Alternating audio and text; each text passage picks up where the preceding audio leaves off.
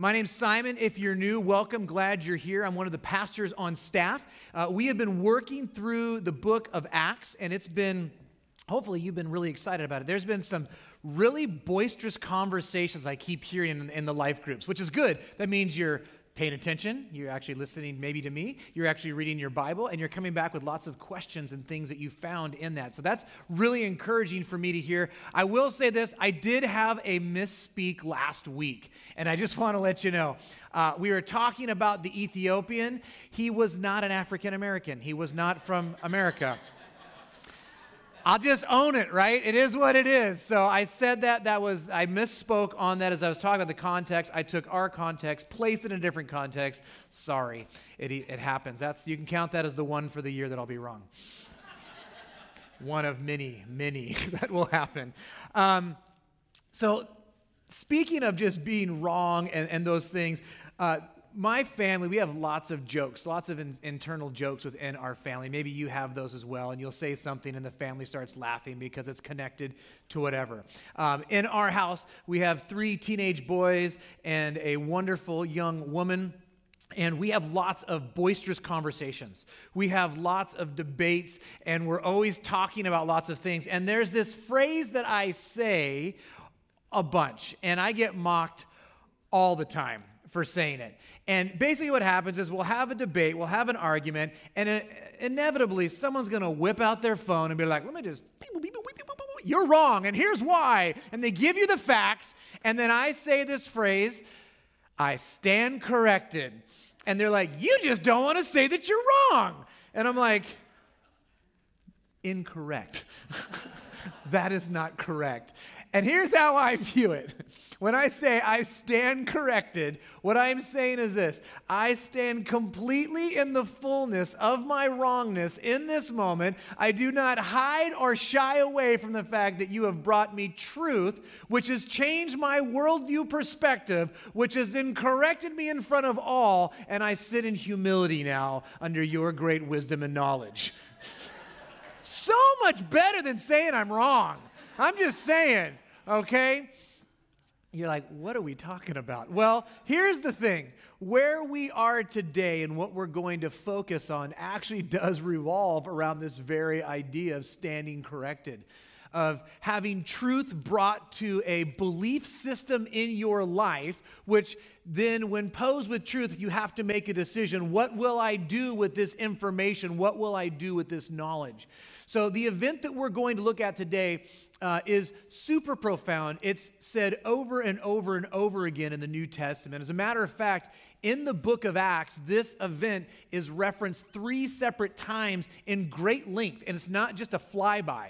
And so we're going to be pulling from 3 different passages today. It's going to be Acts 9, Acts 22, and Acts 26. That's going to give us the most full, complete picture that we can have of this event. So if I read through something and I say one thing, like, where did that come from? It's either going to be from one of those 3 chapters so we can understand where it's at.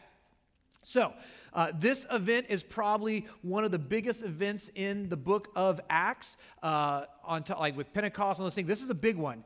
And this is where we're going to start to see a shift take place in the book of Acts. And as we've looked at like Peter and John and the apostles, we're going to start to make this big shift. We're going to focus on this key individual that we're going to study today. So if you have your Bibles, I would love for you to turn to Acts chapter 9. We're going to be in verses 1 through 19. That's what I'm going to read. If you need a Bible, we have free Bibles underneath the seat backs, and you can have that as a gift. We just ask that you would, read it. You can follow along on the screen if you'd like to do that, or you can use an app, whatever you're comfortable with to follow along. But Saul, still breathing threats and murder against the disciples of the Lord, went to the high priest and asked him for letters to the synagogues at Damascus, so that he found any belonging to the way, men or women, he might bring them bound to Jerusalem. Now, as he went on his way, he approached Damascus, and suddenly a light from heaven shone around him, and falling to the ground, he heard a voice saying to him, Saul, Saul, why are you persecuting me? And he said, who are you, Lord? And he said, I am Jesus, whom you are persecuting.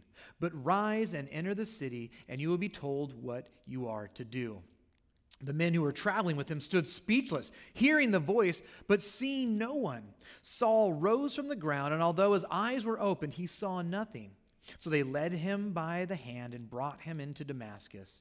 And for 3 days he was without sight and neither ate nor drank. Now there was a disciple at Damascus named Ananias. And the Lord said to him in a vision, Ananias, and he said, Here I am, Lord.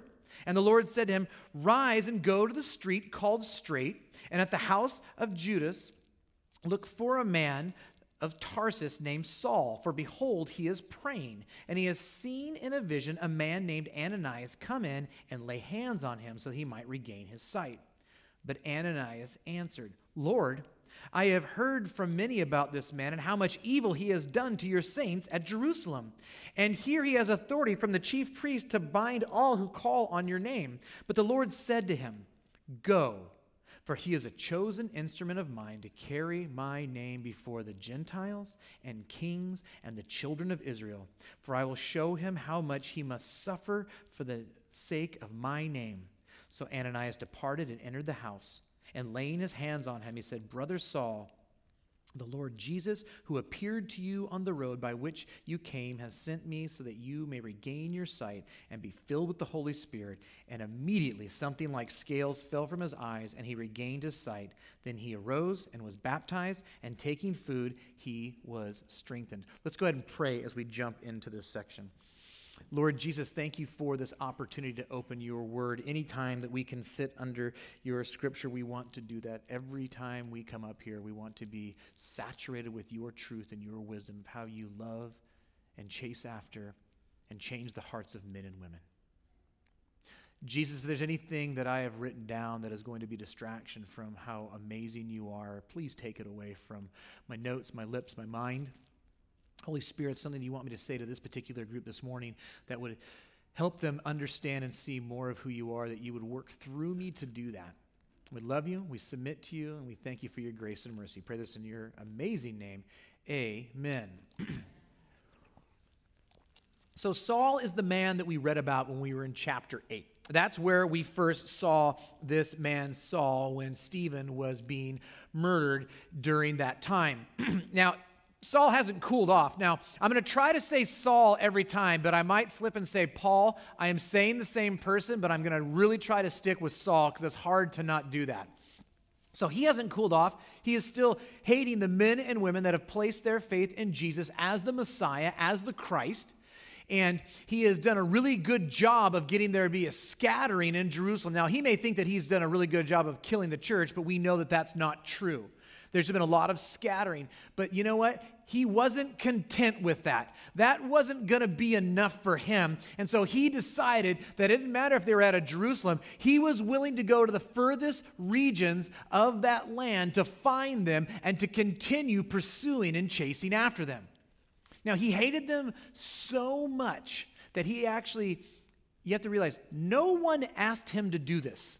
We don't have any right of like, and the priest came and said, would you? No, he's like, I am so zealous for the Lord that I am going to go to the high priest and ask him for permission that I can go and continue chasing down these men and women that would be later known as Christians, at this point known as the Way.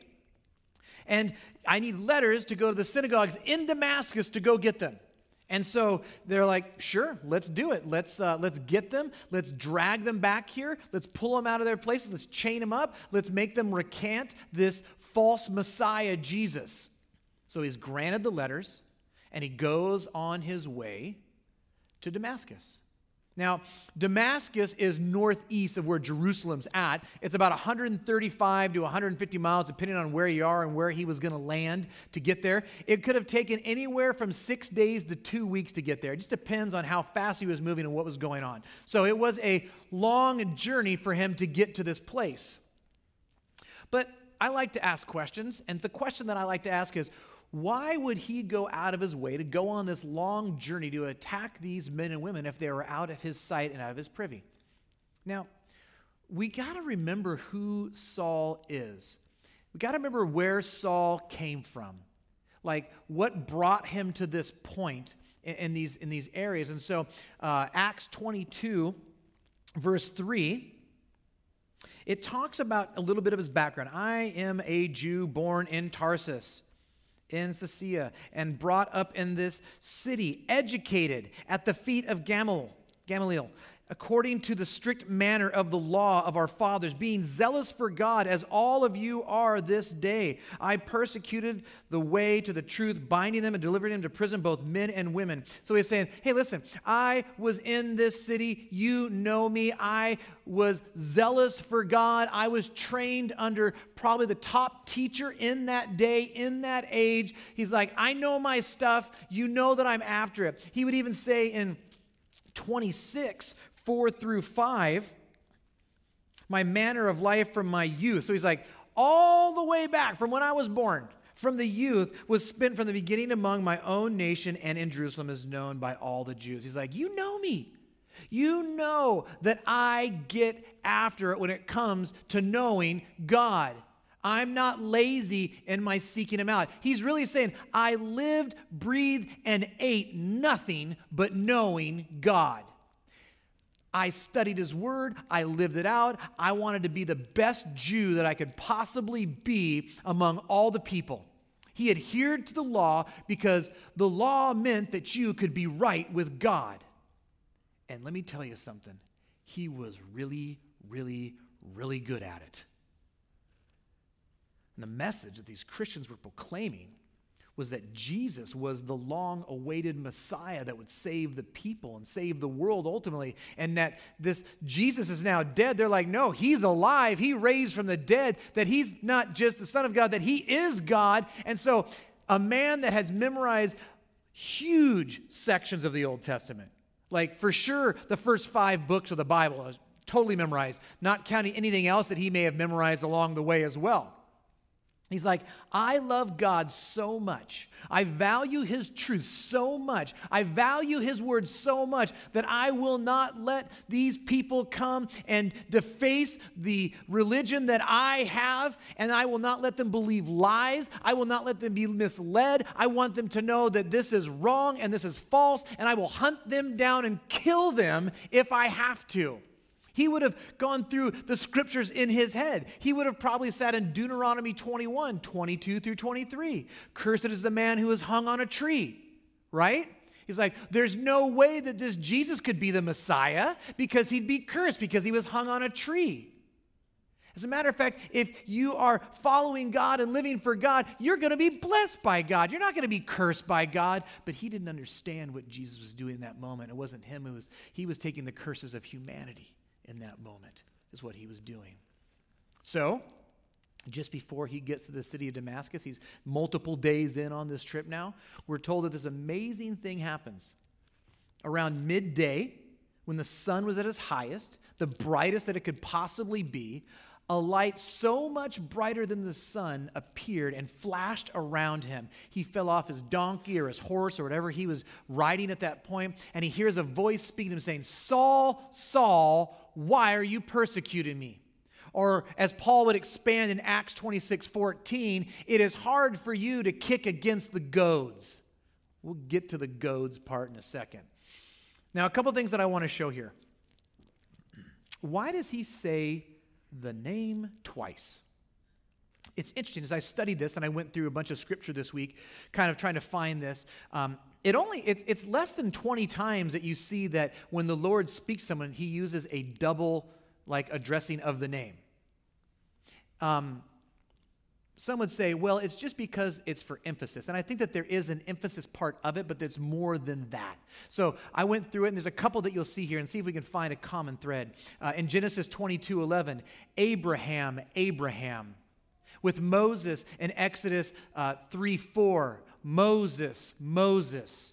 In 1 Samuel 3:1 through 10, Samuel, Samuel. When Jesus engages Martha in Luke 10, Martha, Martha.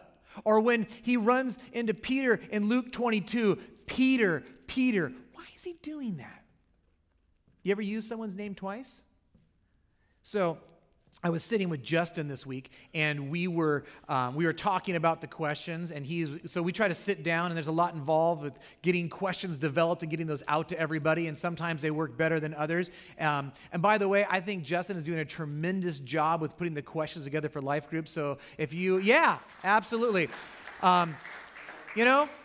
In ministry, you got to be encouraged. So if you see him, just sit him down, look him in the eye, say, I love you, Justin. You're doing such a good job. And just hug him. Just hug it out real good. Let him know that he's appreciated here. Don't do that. We might get in a lot of trouble. But I was saying, Justin, we use this double name. And he's like, what do you mean? I'm like, it's like this. Justin. I said, there's this moment where it's gone beyond saying the name to like, I know you. We have a relationship. There's intimacy here. Maybe you've done with one of your children before, or someone has done that to you, or they say, Simon. It's really cutting through with the emotion of like, we're connected in some way, shape, or form, and that what he is saying, what this individual is saying to Saul is like, I know you, Saul. I know everything about you. I know how desperately you want to be right with me, and you pour yourself over the law and try to live the law out to be right with me. But you can't. And I know you feel that. And you need to know that I love you. Well, then we need to ask the question, who was Saul persecuting? See, these men and women that have placed their faith in Jesus for salvation are the ones that he was persecuting. So who's asking the question? Well, that's exactly what he asked in verse 5, that Saul says, who are you, Lord? And the voice says, I am Jesus. I can't even begin to imagine what he felt in that moment. The wind was knocked out of him. And I got to believe that his heart sank so low that he wanted to crawl in a hole and die. And we'll get to that in a second. But going back to my question, he wasn't attacking Jesus technically, but we'll find that technically he was. What I mean by that is this. The people that follow and love Jesus are often known as the body of Christ. So 1 Corinthians 12:27 would say that. Ephesians 4:4 would say that we are the body of Christ. Sometimes we're referred to as the bride of Christ. Ephesians 5:25 through 27, Revelation 19:7 through 9, and Revelation 21 through 9. That idea of the bride of Christ being that they become, like a man and a woman when they get married, become one flesh, and that they're connected in that way. And so the bride of Christ is connected to Jesus. So here's what's being said. Jesus is saying an attack on me is an attack on him as well. Because we are a part of him, and he is in us, and we are in him. There is this guy I was listening to this week, and he actually quoted Braveheart, and I'm like, that's weird. But then what he said, I'm like, that really makes a lot of sense. There's this scene where William Wallace has a secret marriage with this woman, and then she ends up attacking one of the guards, and so she gets tied to a post, and she's going to be executed. And the guard says this to her just before judgment is done on her. It's an attack on the king's soldier is an attack on the king himself. And that's exactly what Jesus is saying to Saul in this moment. An attack on my people is an attack on me. There is no getting away from it. And what we see in this moment is that as Saul is sitting in this, it is probably the greatest day and the worst day in Saul's life, all wrapped up into one. See, he has gotten to see the Christ in all of his glory, the risen Christ standing before him, that the light that he saw was the glory of God, the Shekinah glory pouring out, that it was so bright because he is so pure and spotless and amazing that he can't stand to even look at him. It knocked him off of his donkey. It was so powerful. So he sees this Christ, the one that he was anticipating, that we were all waiting for to come. And then he realizes in the exact same moment, the very name that he was trying to stomp out was the Christ, was the Messiah. And he is now killing those that love and follow him. And for 400 years of waiting, he missed it. He was wrong, not them. As he is now in sin, killing and arresting men and women who actually were for God and not against him. As he thought, they're against God. They don't love God. They have this false belief. In that moment, he's realizing, no, I'm the one who's in the wrong here. They're the ones that are in the right. And all of his knowledge and training and insight, he missed the mark. He was unable to connect the dots of all the prophecies foretold by all the prophets. And it says that he was kicking against the goads. It's a weird term. I don't think many of us use goads or know what goads are. So let me just explain what a goad is.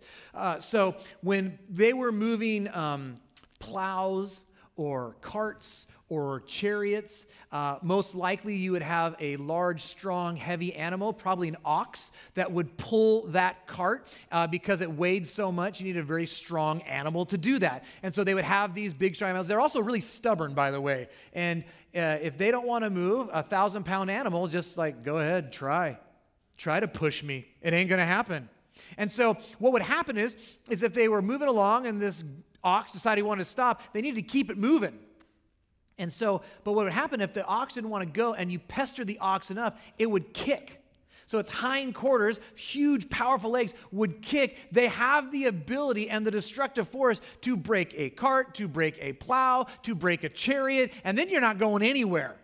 And so they needed something that would actually allow them to keep having that ox move forward. So they had these things called goads. And a goad, it's real simple. It's just a really long, sharp stick.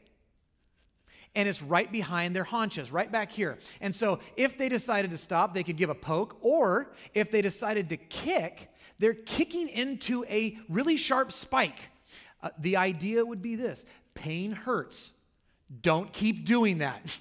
That's kind of the basic idea. And so what we see is that Jesus is saying to him, Saul, stop kicking against the goads. So what is Jesus saying? Here's something that I want to talk a little bit about when it came to Saul. Saul was a Pharisee. He was around the Sanhedrin quite a bit. And so chances are he had probably seen Jesus preach at some point, right? He was around that area. At a bare minimum, he would have known the teachings of Jesus because they were talking about it all the time. The Pharisees were constantly talking about it. It was a thing that they were focused on constantly. So he could have been around there. He could have been around there at the false trial, potentially. He could have been there at the death, potentially. He could have heard the things that Jesus said at some point. And so there was truth that was being communicated at some point from Christ, whether firsthand or secondhand, that he was hearing and he was rejecting. Also would have been that he would have heard Peter's speech. He would have heard about it at the bare minimum. When he brought him into the council, he would have heard about that. He would have heard what John had to say. We certainly know that he was there for Stephen, right? We know that he was right there giving approval of that happening. He was in that moment. And he saw Stephen die, and he died differently than everybody else. And so what we see is that Jesus is saying, I am bringing you the truth, but you are so stubborn in your ways that you are kicking against the truth that I am presenting to you. And you are kicking against the goads, and all you're doing is hurting yourself, Saul. That is all you're doing. And he is confronted with the truth in that moment. Now, there's this shift that's going to take place in Acts 22:10. He's not fighting anymore. He's not rejecting Jesus anymore. As a matter of fact, he says this, what shall I do, Lord? He says that, right? Like, what should I do then? And what we see is that Saul changes how he views the person of Christ.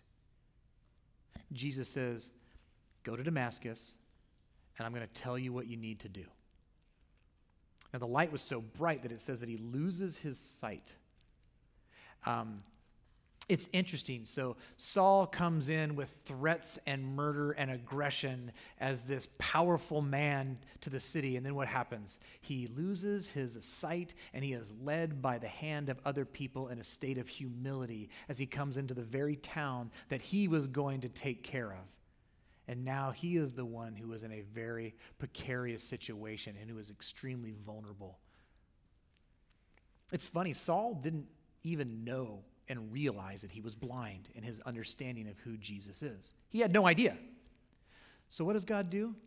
He shows him his blindness in a tangible way by taking away his sight.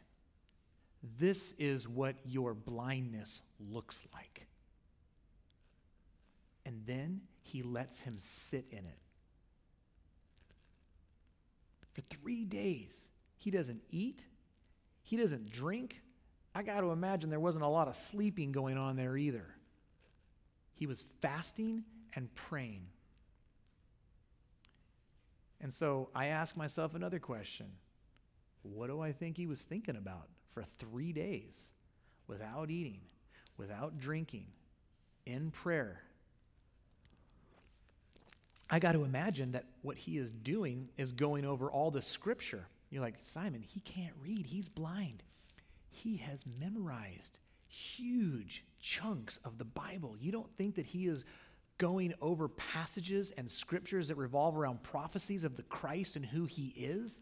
You don't think that he's replaying in his mind everything that he's heard up until this point, trying to connect the dots to see like, well, is this true in Scripture? Is this true in Scripture? Is this true here? You don't think that he's thinking through all these things? That's what I would be doing. Like, how did I miss it? How did I not get to this spot? And in this moment, God speaks to another man. In verse 10, Ananias. Some believe that Ananias might have been the head of the church in Damascus that was there at that time. But what we see is that the Lord calls out to him, and we see this really, really cool phrase from the Old Testament pop up. He says, "Here I am, Lord." That would have been something that Old Testament prophets would have said over and over again. If you read your Bible, you hear that. Here I am, Lord. Here I am. What do you say? Here I am. Let's do it. What do you want? What do you need? Let's go get it. Let's get after it. I'm ready. Like that's the thrust behind that statement. Like whatever you want, I'm going to do.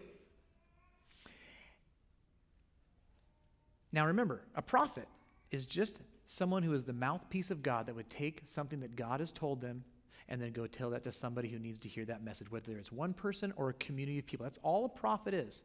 And so right now, Ananias is going to be a prophet of the Lord. He's going to take that message to the people. And so he says, Jesus then tells him, hey, go to Judas's house. He lives on Straight Street. I love that there's like directions. Like, here's the dude. This is the street. Go there. Different Judas than the one that betrayed him because, well, he's dead. He hung himself on a tree. So that's not who that is. He says, go heal Saul. He's going to be the guy praying, which I'm like, wow, that's, go to this street, go to this house. He's the guy praying in the house. Now, a funny thing about Straight Street, it is potentially the oldest street in the world that has been continually occupied. You can go there, you can go to Damascus, it's still there today, and you can see it if you want. People say, why would they name it Straight Street? We're simple people. Ready for this? It's real straight. Like, there you go. That's why they call it. Why do they call this Elm Street? Because there's a bunch of elms there. Like, that's why we do what we do, and that's where Freddy Krueger lives. Anyway, see, don't let me get off the notes. So he says, go, lay hands on him, and heal him. Now, I think that Ananias' response is very similar to how we would respond. You know Jesus.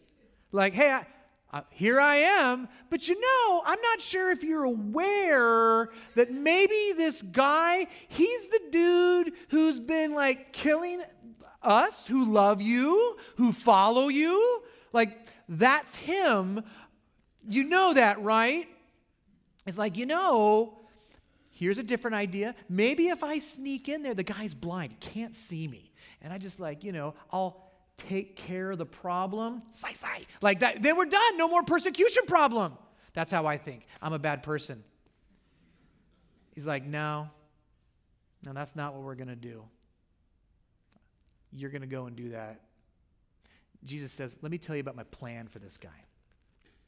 He has been chosen by me, that he is going to go all across the world to be my instrument, to bring me glory, to take the message to the Gentiles, that's non-Jews, to kings, and to Israel. And we actually see that's exactly what he ends up doing. And there's 3 speeches here that we see that are taking place, and they actually hit all those groups. And he says, and he's going to suffer for my name. God is a God that transforms people. And there is no more profound picture than the man Saul who becomes Paul ultimately. The one that was killing those that loved Jesus is now going to be the one that is going to write the most in the New Testament about the glory of this Christ and who he is. That is who this is going to be. Paul would recount this event in his life in Galatians 1:15 through 16. But when he who had set me apart before I was born, and who called me by his grace, was pleased to reveal his Son to me in order that I might preach him among the Gentiles. And I love what Paul's saying is like, this was something that God was going to do well before I was born. That God knew me, that he loved me, and that he was allowing me in my rebellion to do what I thought I was going to do, to be used by me ultimately. That all the schooling, all the training, all the studying, all the memorizing, that was all going to be used where Paul was going to become one of the greatest evangelists, that was going to go through all these different areas, and this great apologist at the same time, that he was going to go and that he would be able to explain all the scriptures and how Jesus fulfilled all of those to show us that he was the true Christ. All of that was God's plan. And he was going to understand that Jesus lived out the law to show how God's grace, only God's grace can save us. Not by our works, but by his works, so that no man may boast. We'll get there. So Ananias trusts Jesus, which is awesome that we see that there's just this faith of like, this guy might kill me when he gets his eyes back. But he's like, we're going to do it. He goes, he meets Saul, and he lays hands on him, and he says this really important phrase. He says, Brother Saul. Now, we could skip over that real quick. But here's the thing, that God saves us to him, and he saves us to each other. He saves us to be in community. We are not meant to be saved to a secret one-on-one relationship with Jesus and exclude everybody else. That this idea of Brother Saul is saying that you are a changed individual and you are welcomed into the family. That God takes orphans and he makes them family. That God takes the fatherless and he gives them a father. That he gives us brothers and sisters so we can walk together in unity to show how amazing he truly is and how he transforms us to be the image bearers that we were called to be, and how we look different when we worship together and live together. And he lays hands on them to show that there is a relationship there, that I am a part of you and you are a part of me. And it says that something like scales fell from his eyes. The picture is that he was spiritually blind, that he'd been blind to Jesus being the Christ, being the Messiah, being the way that was going to be salvation to God. It was very similar to the blind man who was healed by Jesus. All I know is that once I was blind and now I can. It's the same thing that's happening here in this moment.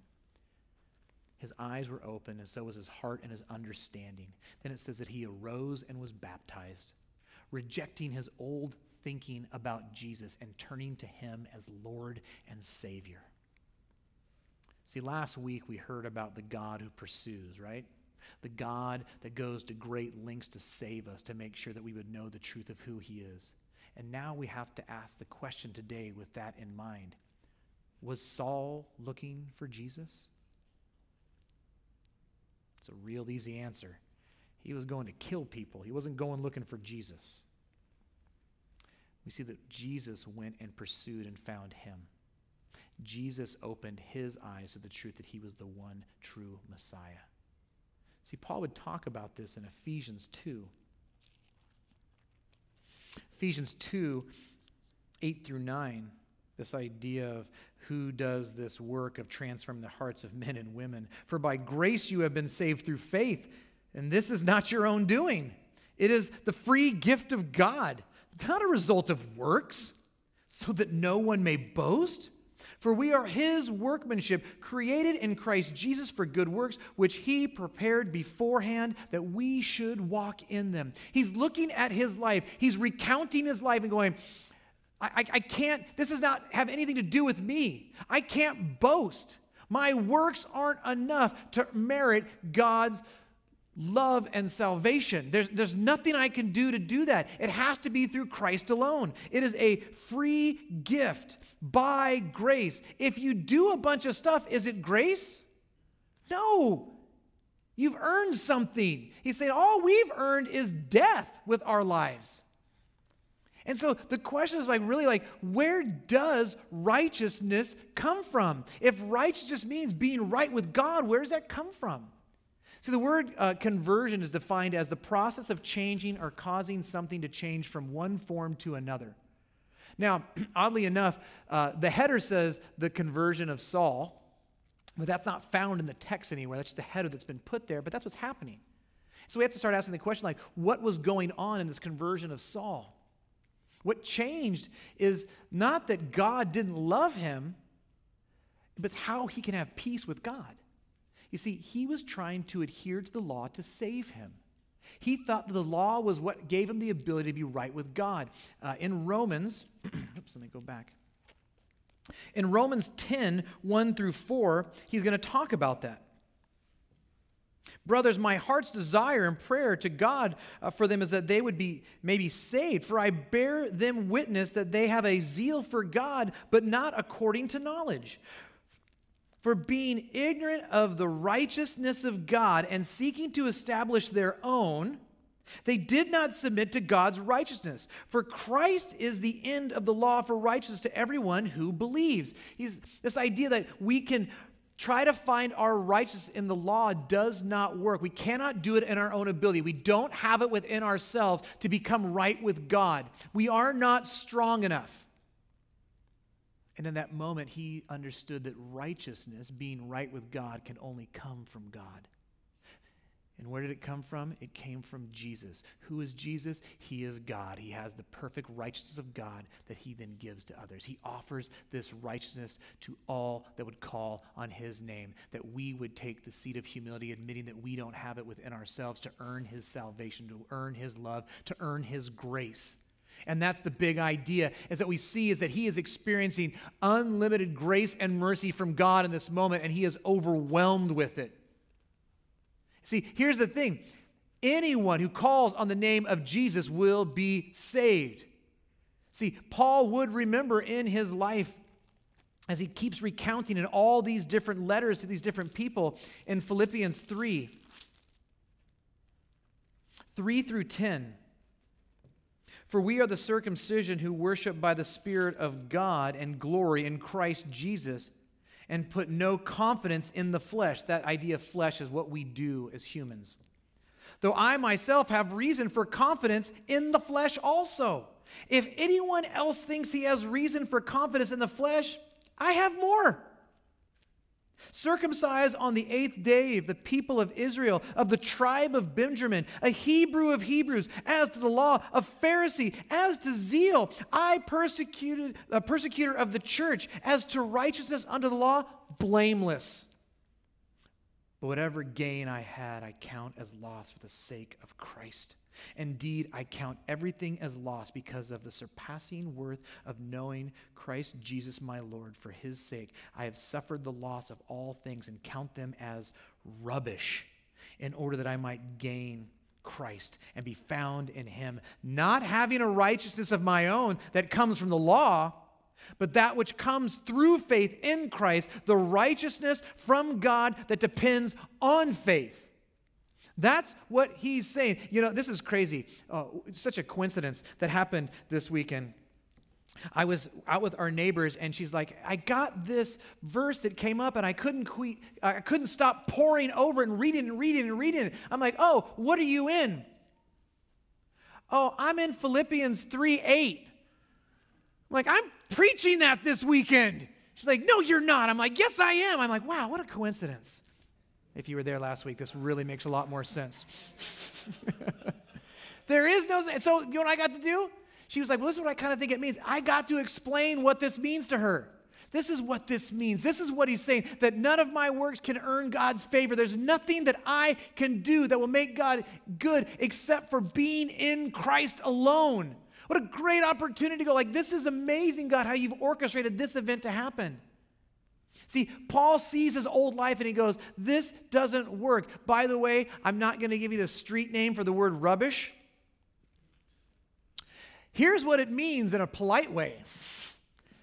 Dung, human feces. Now use whatever street term you would use there, and that's what he's really saying. That's what he counts his righteous works of the law and his life compared to knowing Christ. And that he realized he could not get righteousness on his own. In Romans 7, 7 through 8, I'm not going to read it, so you can skip that. I'm not going to read it, but what's being said in that passage, he's like, I was following the law, and I got to the part that says, do not covet. He's like, and I couldn't get away from that one. So I could do everything really well, but when it came to coveting, I couldn't get around that. So the law that I was trying to fulfill, I couldn't do it because there was one that I couldn't get around. And I was still found guilty because of the law. And I got to start asking some questions for us today. Are we in a place where we are trying to earn God's favor by doing all this stuff?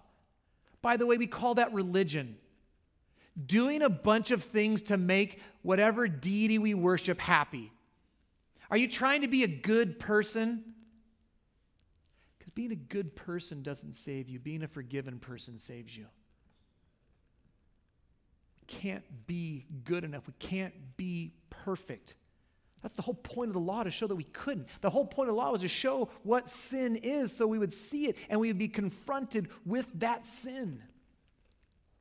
It's impossible to do that, which is why we need Jesus, God, come to earth in flesh to take our place, to die in our stead, to give us his righteousness, that we would understand that we are loved and pursued because of this God who cares for us so much.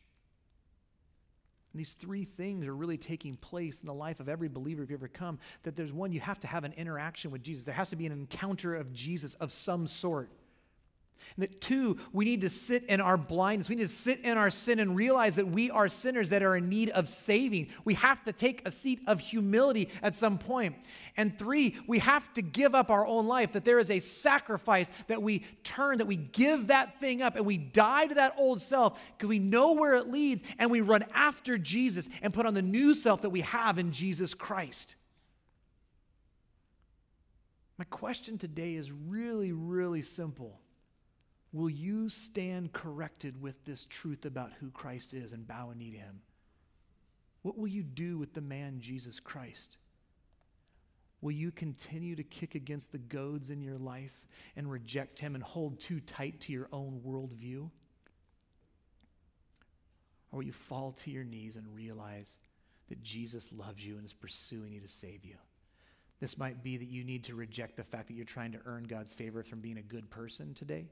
And if that's the case, we're going to have an opportunity to do that in a second. Or it might be for the first time that you've never heard the fact that you can't earn God's favor by being good and that you need someone to do it for you. And for the first time that you would bow a knee and submit and surrender your life to Jesus Christ as your Lord and Savior. Either way, I think we got some work to do, don't we? Let me pray. Jesus, I thank you for being who you are. Thank you for becoming our righteousness. Thank you for showing us who you are and what you've done on the cross. Thank you for your love for us. Thank you for showing us that you are a God that transforms lives and it's by grace and mercy that you save us. Lord, as we move into a time of communion, I ask that we would be really focused on what you've done for us as we look at where we were in our life and how you lovingly came to a place where you would call us to you. Though maybe it's not the same as we see with Saul and it's as dramatic as that, but there is no one way that God brings his people to him. But the end is still the same, that we are loved by an amazing God. And you've showered us with grace. We love you. Pray this in your glorious and amazing name. Amen.